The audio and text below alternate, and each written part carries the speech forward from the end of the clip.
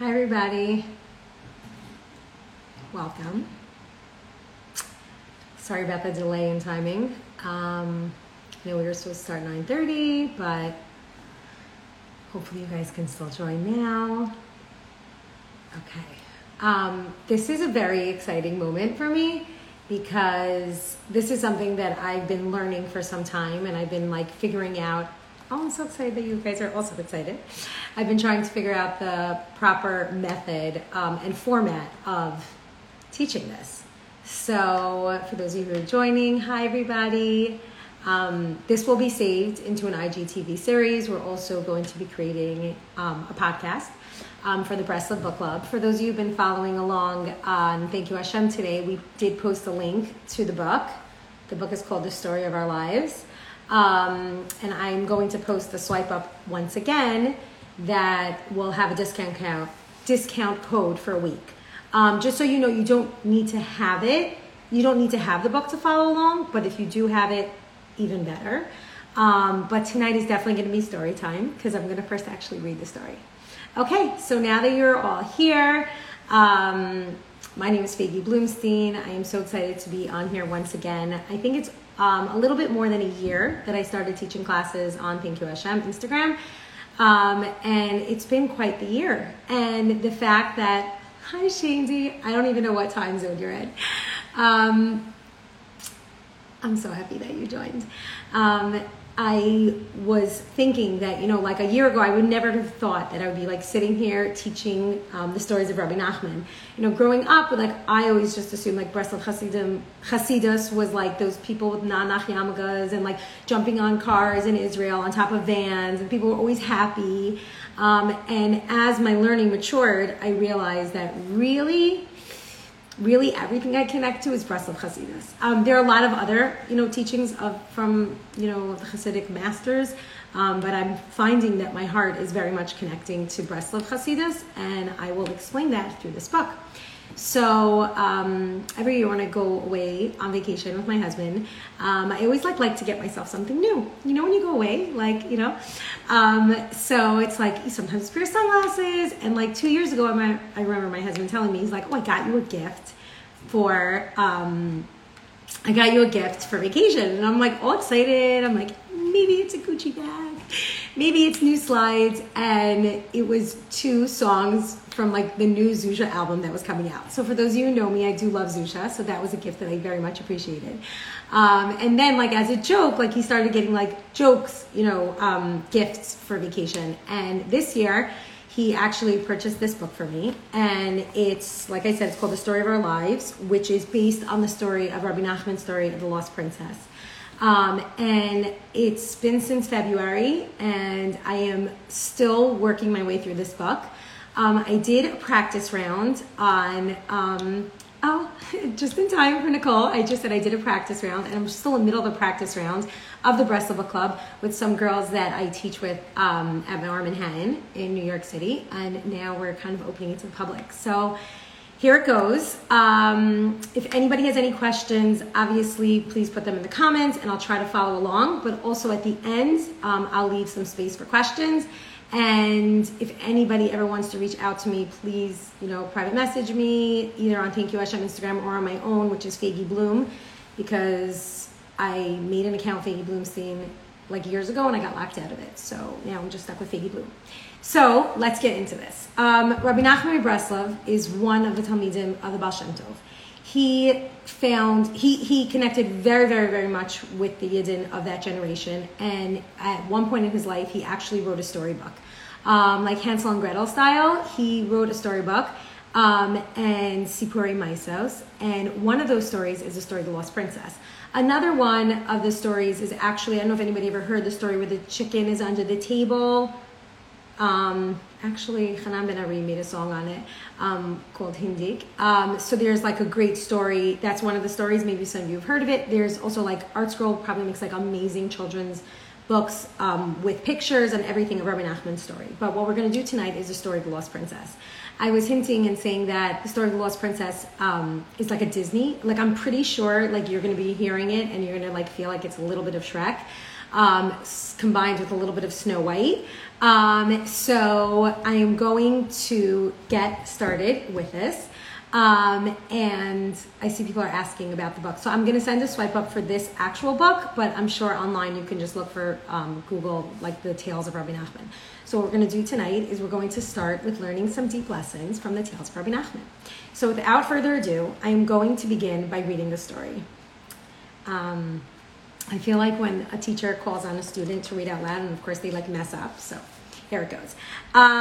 Okay, so the Rebbe spoke up and said, "While on a journey, I told a story. Whoever heard it had a thought of repentance. And this is the story."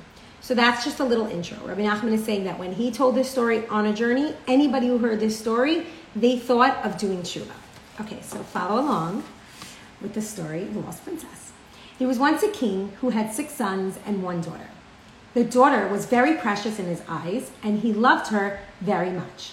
He took very great delight in her. On one occasion, when the king was together with her on a certain day, he grew angry with her, and he threw the following words from his mouth: "May the no good one take you." That night, she went to her room, and in the morning, no one knew where she went. Her father was very pained, and he went here and there looking for her. The Vizier stood up. The Vizier is kind of like the Sheni Lamelech, the second in command. I had to Google that. For he saw the king's pain. He requested a servant, a horse, and money for expenses, and he went to search for her. He searched for a very long time until he found her. Now we will tell you of how he searched until he found her. So this is like a story that actually tells you the ending. It tells you, I'm going to tell you how he found her. He found her. But now let me tell you how he found her. Okay, the Vizier traveled here and there for a long time through deserts, fields, and forests. He searched for her for a very long time. Finally, while traveling through the desert, he saw a path to the side and he thought it over. Since I've traveled for so long in the desert and I cannot find her, let me follow this path. Perhaps it will bring me to an inhabited area. And he walked for a very long time. Sorry about that. After some time, he saw a castle. Many soldiers stood around it. The castle was very beautiful and neat, and the troops were very orderly. The Vizier was afraid that the soldiers would not let him enter. But he thought it over, and he said, I will go ahead and try. He left behind his horse, and he went to the castle. The soldiers didn't stop at all, and he went from room to room. Finally, he came to the main hall. There, he saw the king sitting with the crown on his head. There were many soldiers there, as well as musicians, with their instruments before them. It was all very beautiful and pleasant. Neither the king nor anyone else asked him any questions. He saw delicacies and fine foods there, and he stood and he ate. And then he went to lie down in the corner to see what would happen next. He saw that the king requested for them to bring the queen. They went to fetch her, and there was a great uproar and tremendous joy as they brought forth the queen. Now, like if this was a movie, it'd be like, dun, dun, dun. The orchestra played, and the choir sang. They set up a throne for her, and she sat next to the king. She was the lost princess. As soon as the Vizier saw her, he recognized her. The queen looked around, and seeing someone lying in the corner, she recognized him. She stood up from her throne, and she went over and she touched him. "Do you know me?" she said. "Yes," he replied. "I know you. You are the lost princess." He then asked her, "How did you get here?"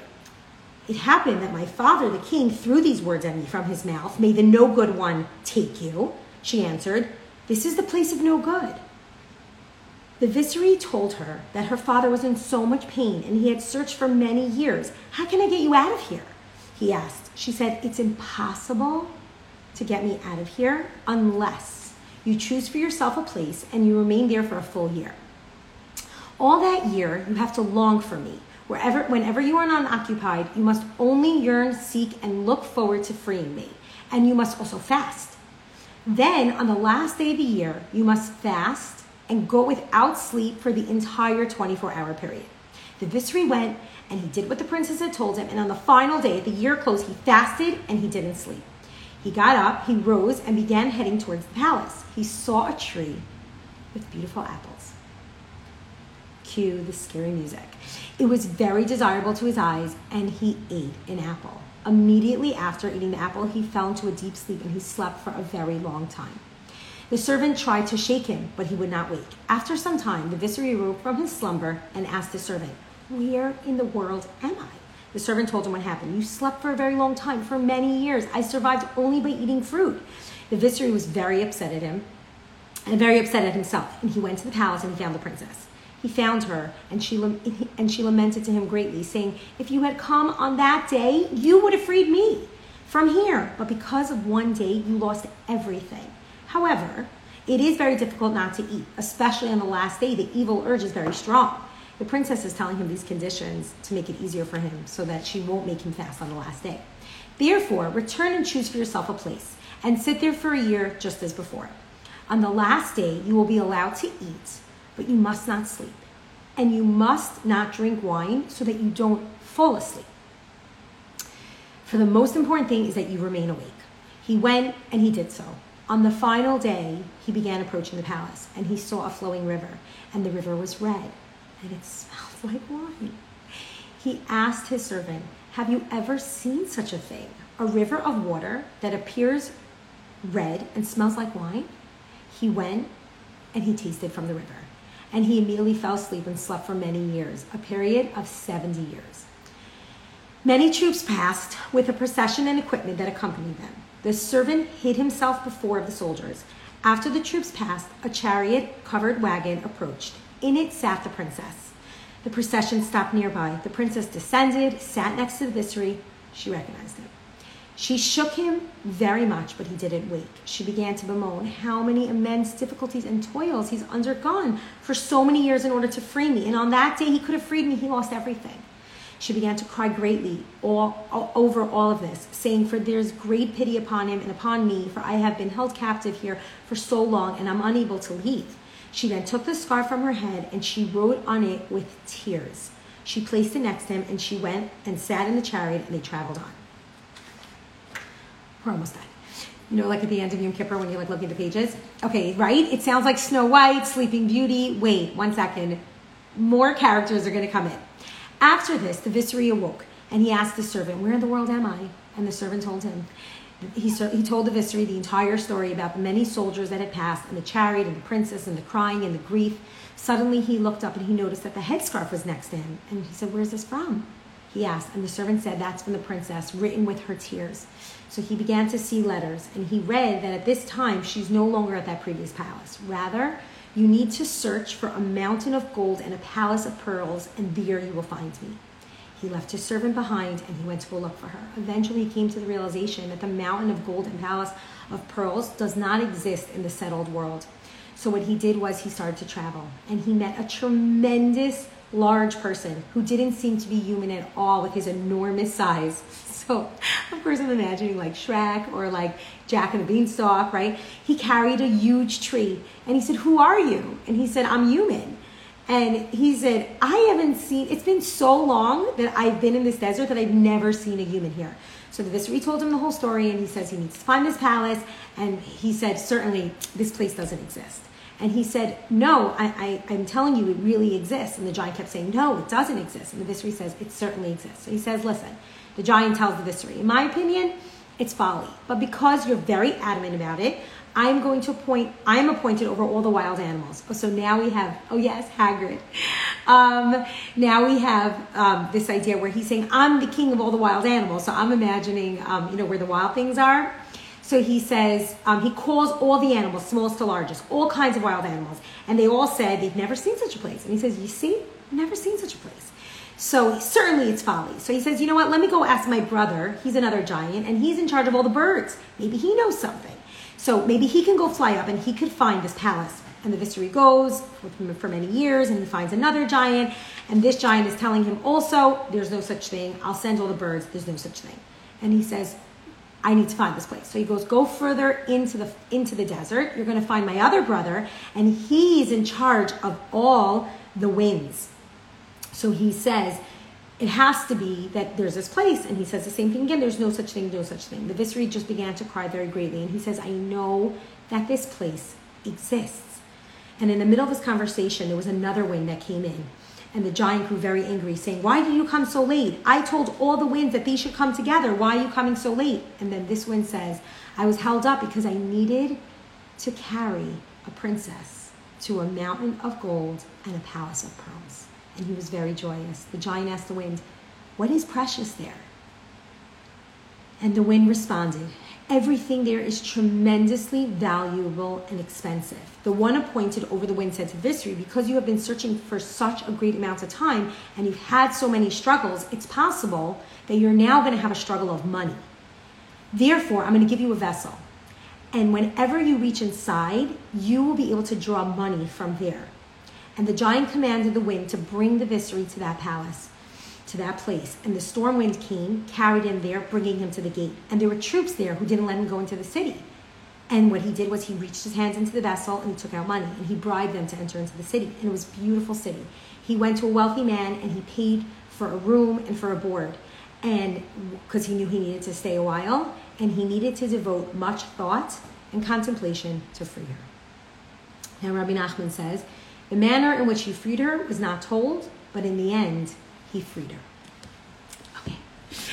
So that was story time. I'm very grateful to be able to look up now. I feel like a Mora, look at the pages over here, right? There's no pictures in this book. Okay. So now that we've heard the story, let's just digest it for 1 second. Think of all the things I see people are saying, like Hagrid and all things like that. Okay. So now what we have to do is we have to get to the understanding of who the princess was. What does this princess represent? Obviously, this is a tremendous mashal. I'm sure Disney, riffed off a little bit, but this is an incredible, incredible mashal, and we're going to try to understand it. We're going to break the story down into a few parts. We're going to try to do this in a 6-week series, and let's break down the story. So the main thing is that the Rebbe spoke up, and he said, while I was on a journey, I told a story, and whoever heard this story thought of tshuva. This is the story. So now on a simple level, we can say, the circumstances of this story can actually have an effect on a person when they hear it, because they can say, oh, it makes sense. Like he was working so hard, so he went to do tshuva. But obviously there's a deeper meaning to this whole mashal. Every single thing can be broken down, that we're going to learn something that you're like, my brain sometimes are literally on the floor. Okay. So now let's try to understand first about this whole story of our lives. This book is actually called Story of Our Lives. So it's about a princess who gets lost, and the whole search is to find her. Now, we can think of many examples, and I'm sure I'll put it out there in the comments, or if anybody wants to message me after, of what their thoughts were when they first heard about this princess. So the idea is that we first have to understand what the identity and who the princess represents. Is the princess somebody in our lives? Is she actually somebody in this fake story? Is she Cinderella? Is she Snow White? What is happening here? Who is this princess? So now every single person, the way that we were created, we are taught, every single person is what we called somebody wrote the neshama. Definitely connected to the neshama. Every single one of us is what we refer to as an olam male. We are an entire universe. And the things that we face on a personal level are things that we face on a global level as well. So things that we are going to experience in our lives are what people are going to experience in their lives as well, but it's going to be on a much bigger level. Now, we have to understand that when we develop from children into adulthood, there's something that actually happens to us. We kind of, as a child, I don't know if any of you see this with your children or you're around kids, you see that there's an incredible enthusiasm to their life. And as we possibly get older, we might lack that enthusiasm. So let's take birthdays, for example, right? I know some people, they celebrate their birthdays for weeks, birthday months, and that's amazing. But little kids, the most important thing in their entire life are birthdays, balloons, presents, everything, to the point where I'm making my daughter a birthday party, I think tomorrow night, and her birthday was in April, but we were busy making my son's bar mitzvah, so we pushed it off till now. But this is all she's thinking about and talking about. There's a tremendous joy and enthusiasm that she has, and an eagerness to be excited to plan her birthday. As we get older, people don't like to say their age, people don't feel connected maybe, and there's this every time they get to their birthday, there's this lump in their throat, another year, where do I go from here? The whole idea of this story, obviously, as we said, is something that we connect to in tshuva, is to recognize that we need to connect to that princess of our youth. We need to get back to that place where we were thriving and we were enthusiastic and we were excited about everything. And some people can call that the engagement period, when people first get engaged, right? There's this excitement, there's this lust, there's a joy that comes with every time you see the person. And then as you get older and you get married, and it's like, okay, like, another exciting day, an anniversary, this, that, but there's not that excitement that you first had in that engagement period. The idea is that as we go through this world and as we get older and maybe more, we mature more, that on our journey, the natural excitement of serving Hashem and avodas Hashem does get lost. It sometimes even gets extinguished. And the idea is that, like, as you get older, maybe you become like a little bit more cynical, and you recognize that there's like the real world and there's problems, right? Like, all those memes about like adulthood, like, teaching is very not is very to be old. Oh no, so this does not get old.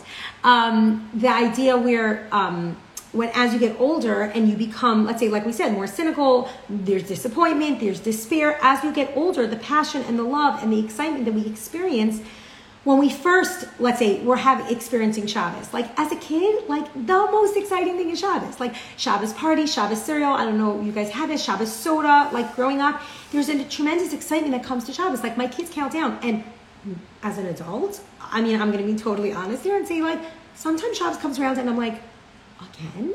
Like, I need to cook, I need to meal plan, I have to go to Gourmet Glad again. So there's like this kind of like, I don't know if it's, I'm not going to say disappointment, but it's definitely not the same feeling that my 3-year-old has when she jumps into the house and says, today is Shabbos. And she pulls out the challah that she made in school that has like chocolate chips and sprinkles. And I don't even know why then there's like a popsicle stick in there because you want to put her name on it, right?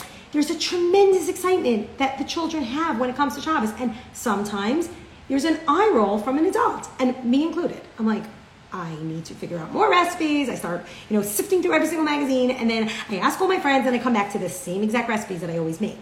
Rabbi Nachman is saying that when he was on this journey, it could be that he was on an actual journey, or it could be that he was on a journey that is our journey, the journey of life that we are very closely familiar with because it comes and it goes. The princess represents, and somebody wrote our neshama, it represents our life essence, the vitality that's within us that keeps us alive. And that excitement that keeps children alive is something, and they naturally like put it out there. They're so excited about little things, right? We lose our confidence. We lose our wonder. We lose our faith sometimes in Hashem as we get older. And sometimes things become meaningless. They just become things that we actually did. So, and then what do we end up doing? We end up pursuing like things that we think that the world thinks is important, like whether it's wealth or whether it's power or honor, all those things. And we forget deep down that we are just supposed to be connecting to Hashem. Now, a big theme that we are going to find through this story is that may the no good one take you. I'm going to give you a little bit of a hint into who the no good one was. Maybe we have some people here who want to guess who is like the ultimate, like the no good one, may the evil one take you. I'll give you a hint. It's somebody else who attacked us on a journey. When we were on a journey and they came and they attacked us on that journey. Anybody want to take a guess? I wonder, like, if it was a giveaway, if people would be answering more. Okay, so I'll tell you that the answer is Amalek. Amalek, remember that we have to remember them every single day in the Sheish Schiros, is that they, Asher Karcha B'derech, that they came on our journey. Thank you, Ruach Day Camp. There we go. Oh, once upon a time. Yeah. Oh, I see. It must be that they're coming in late because people are saying Amalek. So yes, the answer is Amalek. Amalek's idea, what they did was, and I remember as a kid, we always were taught the mashal that they were the ones who like jumped into a boiling hot bathtub. The Jewish people were on fire from like leaving Mitzrayim, and we were like, everything was amazing. And then they came and they jumped in and they attacked us, like cooling off the bath. I always think about this, like my first child that goes into the bath and they're like, it's so hot, and like their feet are like scorched. And then the next one goes in and it's like, they cooled it down, right? So Amalek's, their strategy, their spiritual strategy is Asher Karcha B'derech, that they cooled you off along the way. They took away that excitement. They took away that the excitement, and they kind of like numbed the excitement that we've had in terms of Avodas Hashem. Anything that we were connected to, they cooled it off. So with this story, what we're trying to do is we're trying to reestablish our connection to our Avodas Hashem. And that should be bursting with holy fire, and it should be bursting with the Yiddishkeit should be bursting with excitement when we're doing the mitzvah. So what we're trying to do is we're trying to return to who we are. And tshuva means to return to yourself, okay? And to not just to return to yourself, but every time you come back to yourself, to uncover that deep down you have a core that's connected to Hashem. That's the over idea of being on a journey. Now, I'm going to, I'm like looking off the book. I'm going to just reiterate that one of the concepts in this book is that Rabbi Nachman's statement is that anyone who heard the story of the lost princess, they had a thought of repentance. That just hearing this, you will automatically feel like you want to do some tshuva. And it's an actual guarantee that if you follow through with this story, you will be brought to teshuva. And the essence of teshuva is to really return to that princess of our youth, to that kid who is excited, who comes home with the challah, who comes home with songs and parsha sheets, and they can't wait to share, and not just like the aura roll of like, should I make apple crisp or carrot muffins? Okay. We are going to begin the actual story. We're going to try to keep this to like a half hour sessions, because I know that like everybody's time, and I want to be conscious of that. So let's just get straight into the story. So the tale begins. So there was once a king who had 6 sons and 1 daughter. Now, I'm an only girl and I have 4 brothers. And I always felt like I was the Bas Yechida. And I was very precious in my parents' eyes. I get their jewelry. I have some of their jewelry here, some of my mom's jewelry, which is always so nice. But the daughter was very precious in his eyes, and he loved her very much, and he took great delight in her. Yes, for those of you asking, this class will be saved. Rabbi Nachman begins the story with introducing a king and 7 children, 6 sons and 1 daughter. Whenever you hear a mashal, and there's like, there was a king and he had a son, right? Like, who is the king? The king is representative of Hashem. So he's always, like the king is always the king of kings. So we have a king, and he has 6 sons, and he has 1 daughter, and he likes his daughter very much. And he likes to spend time with her. So let's try to understand this is what we're going to, we'll end with this, but we're going to break down what the concept of the 6 sons and the 1 daughter represents. So when we think of 6 plus 1, what automatically comes to mind? We have 6 sons and 1 daughter, right? We have 6 days of the week, and we have 1 Shabbos. Okay. And this is like a little deep for me. I think this is the first time I'm like actually formally teaching this. So come along with me on this journey. We are going to, before we get into this, we are going to understand the concept of the 10 spheros. The 10 spheros are kind of like the DNA or the blueprint for how Hashem created this world. There are 10 spiritual channels by which the world was created and how Hashem interacts in this world. And each of these spheros, we'll get into them, actually embody a different aspect of how Hashem expresses himself in this world. We're gonna get to it, just 1 second. So let me just break down the 10 spheros. The 10 spheros are Keser, which is what we refer to as a crown. Chachma, which is intellect, which is the right side of the brain. I'm going to do a little like hokey pokey here, okay? Bina, which is the left side of the brain, which is wisdom and intellect, and also the name of my 4th child. Chesed, which represents loving kindness, which represents the right hand. Gevura, which represents strength, is the left hand.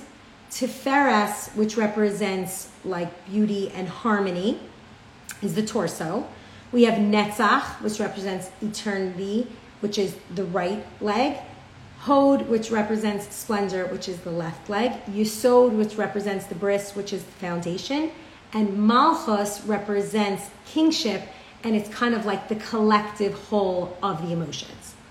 So now, in order for me to break this down, I'm going to give you a simple chart, and I'm going to explain what these 10 things mean, and then I'm going to explain how the 6 sons and the 1 daughter relate to this. there's every of these 10 spheres are represented in a physical manifestation and a psychological manifestation.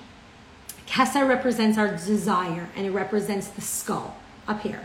Men put their tefillin over here because this represents the closest that they can get to Hashem.